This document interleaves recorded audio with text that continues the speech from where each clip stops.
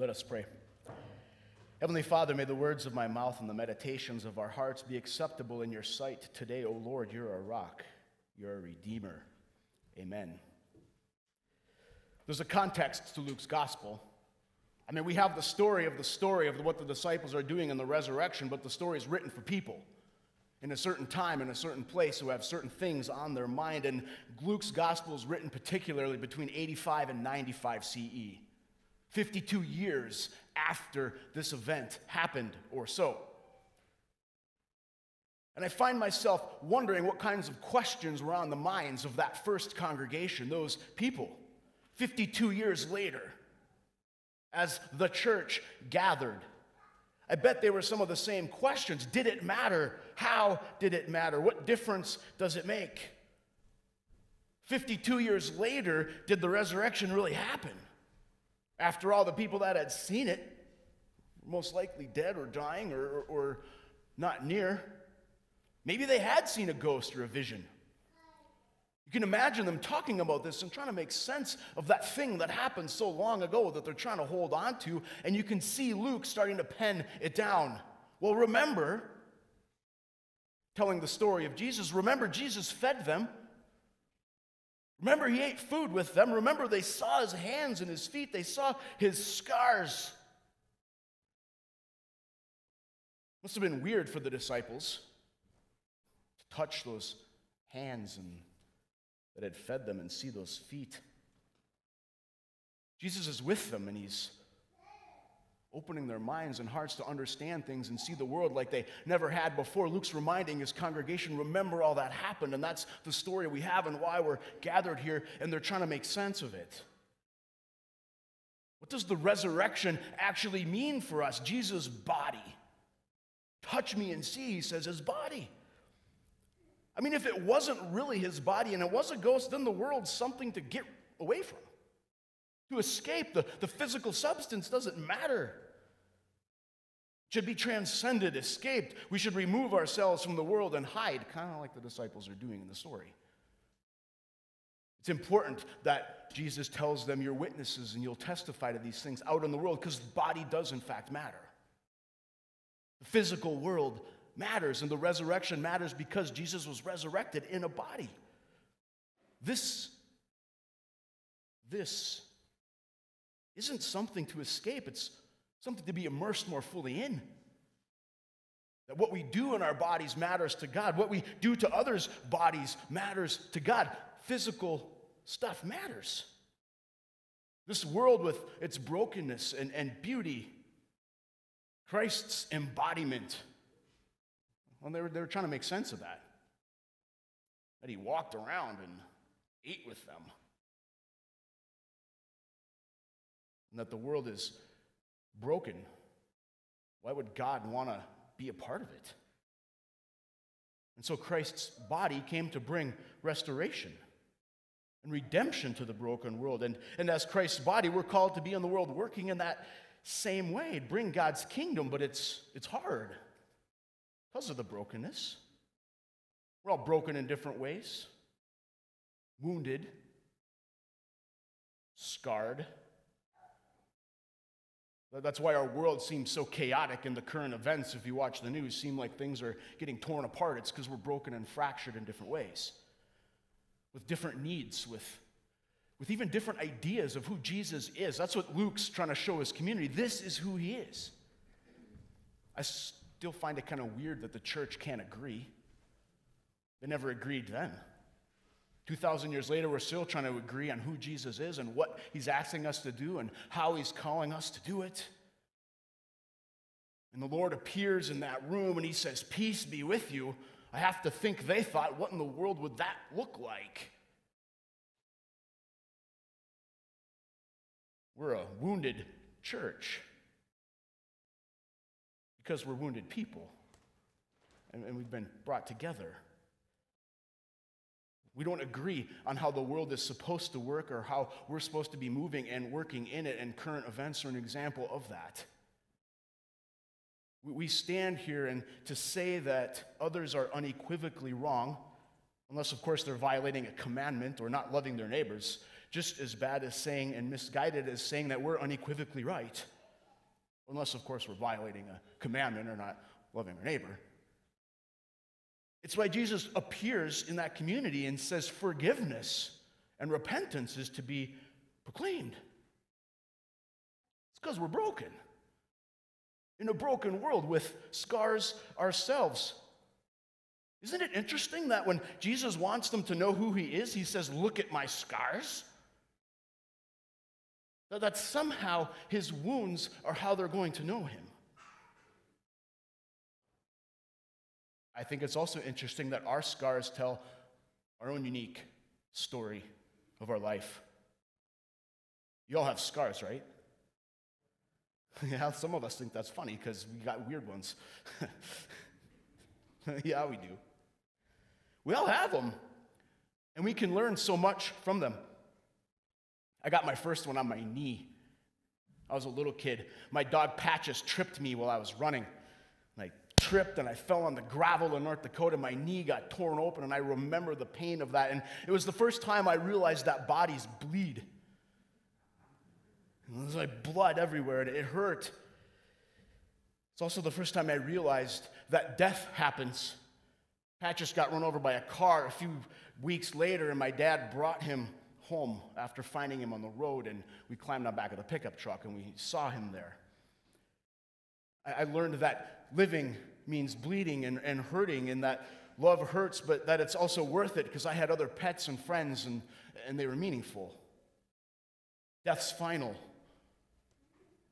It's a weird scar. I can still see it and remember that. My second scar I ever got's on my finger. It's right here. I was working in the garden with Dad and Mom and Grandma, and we were chopping rhubarb, and I was having a good old time. You know I like knives, and I was just going to town. And I thought it'd be fun to just really whack one really hard, and I chopped my finger. It's still there. Oddly enough, there's massive other ones along with it you think I would have learned, but I didn't. But I learned that if you're careless, you're going to get hurt. You have to take life seriously or you're going to get damaged. That you got to pay attention to what you're doing or you'll bleed and have pain. I got this other one on my forehead. If you're wondering why I'm like this, it's because from that one I learned you have to pay attention to others. My friend Brian was trying to hit home runs over the grain bins in his yard on a Thursday night when parents were playing cards. I didn't pay attention to what was going on around me, and I stepped in front of him, and he got me on the backswing of a home run and clocked me right here, and I woke up on the ground. I learned that my body bleeds then, too. I learned that if you don't pay attention, others are going to hurt you. If you don't pay attention, you're going to make them feel terrible. Brian thought he killed me. I learned that your parents will stick by you and save your life, and I learned that when you're hurting, time moves really slow. We had to drive all the way to Hettinger, North Dakota, which was about an hour or so away, and it took forever, but I remember the drive laying in the back seat of the van on my mom's lap. Of course, I was young. As I got older, I got acne scars and learned that growing up is hard, but you get through it. I learned that you aren't what you look like, even though God knows we're all beautiful, and we want to think so too, every one of us. I got some adult scars too. I got this shoulder scar where this one got repaired. I learned that it gets more expensive as you get older, and money matters, and that things of your youth catch up to you, so take care of how you live. There's going to be consequences to these things out here somewhere. I learned that fortitude and strength will only take you so far when age starts to happen, and then you just have to face the facts. I got this repaired, and I got scars and tissue to remind me that I got hurt, and I was given at some point 100% activity to go out and play and live my life and do it. And then I learned that experience matters. An old man efficiently destroyed me in racquetball. If that old man is out there, you know who you are. My first day of 100% activity, I got destroyed in racquetball, and youth does not make up for experience. As my Achilles tendon tore, it sounded something like that. And I sounded nothing like a pastor at that point. In fact, it hurt so bad that the secretary out at the desk of the place we were playing racquetball came in and laid my money on my chest while I was cursing like a farmer. I learned disintegration happens. You can't beat genetics. That bodies are gifts and we have to make choices, and that sometimes it's better to learn a lesson from someone who knows how to do something than it is to try to win and beat them.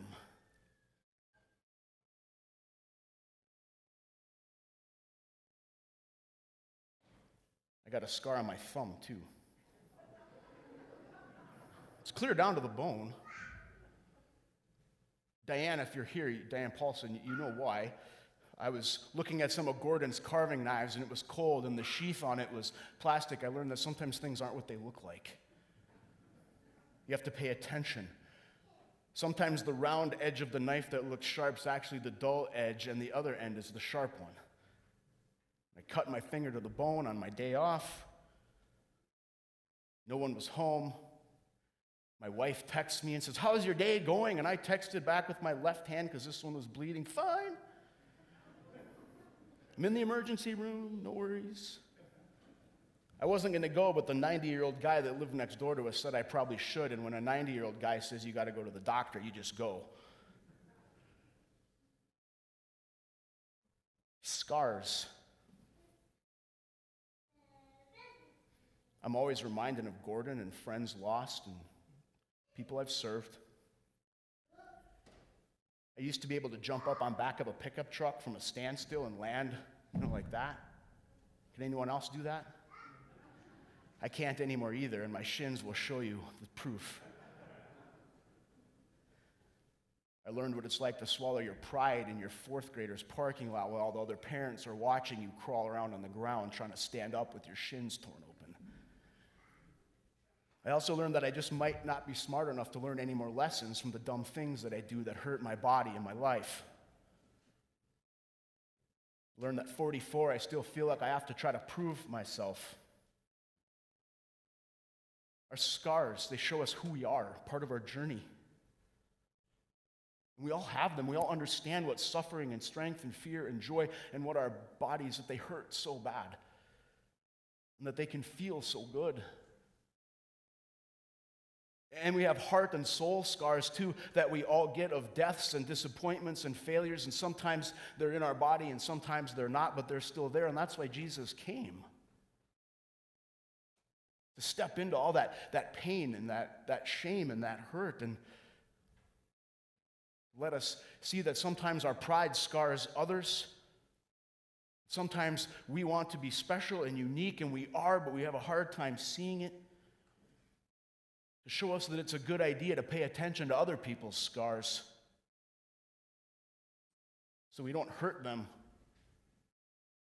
It's important to listen to what's damaged them and broken them and what's saving them in the midst of it. To remember to be gracious because we want to have grace given to us too. That we're all in need of saving completely. And oddly enough, that's not just to bind us together. I mean, it binds us together, right? Our brokenness and hurtness, but it's to bind us together so that we can go and follow Jesus' command to witness to his resurrection. To have that power out in the world that he says we'll receive. When he says repentance and forgiveness, he's talking about a new way of living.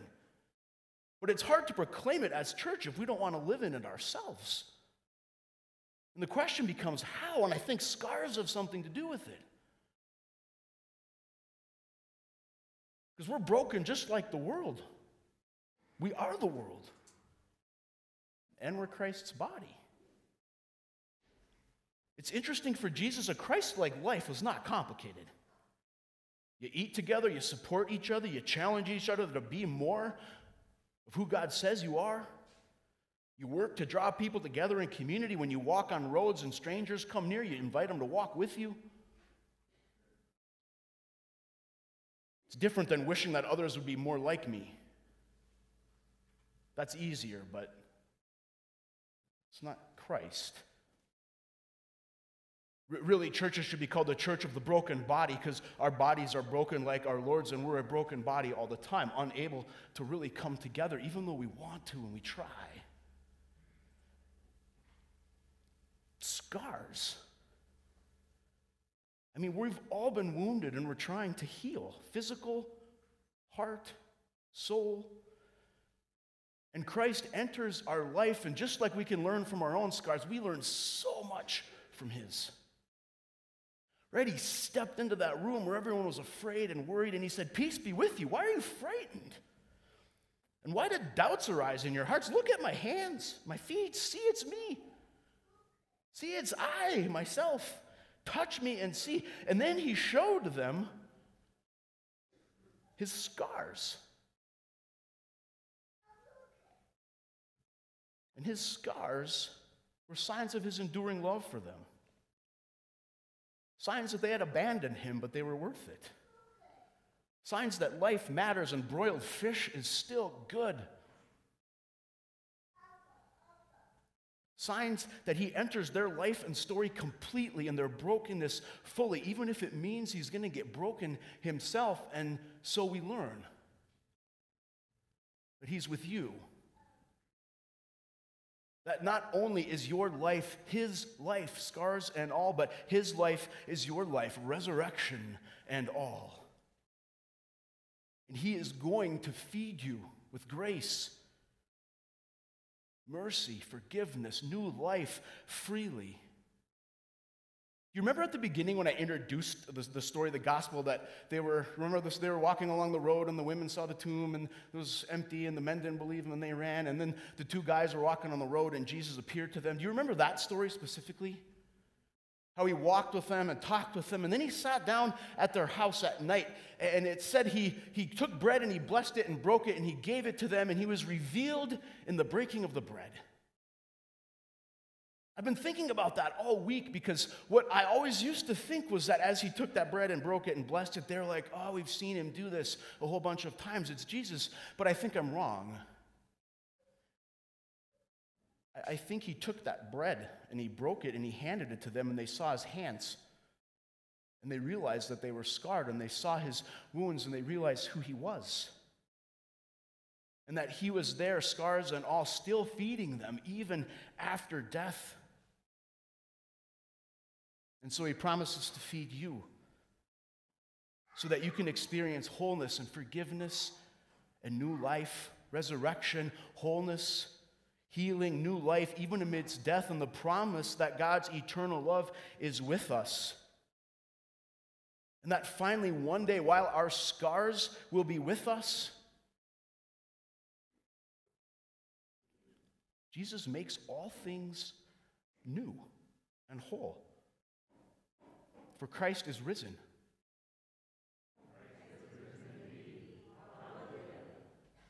Peace be with you.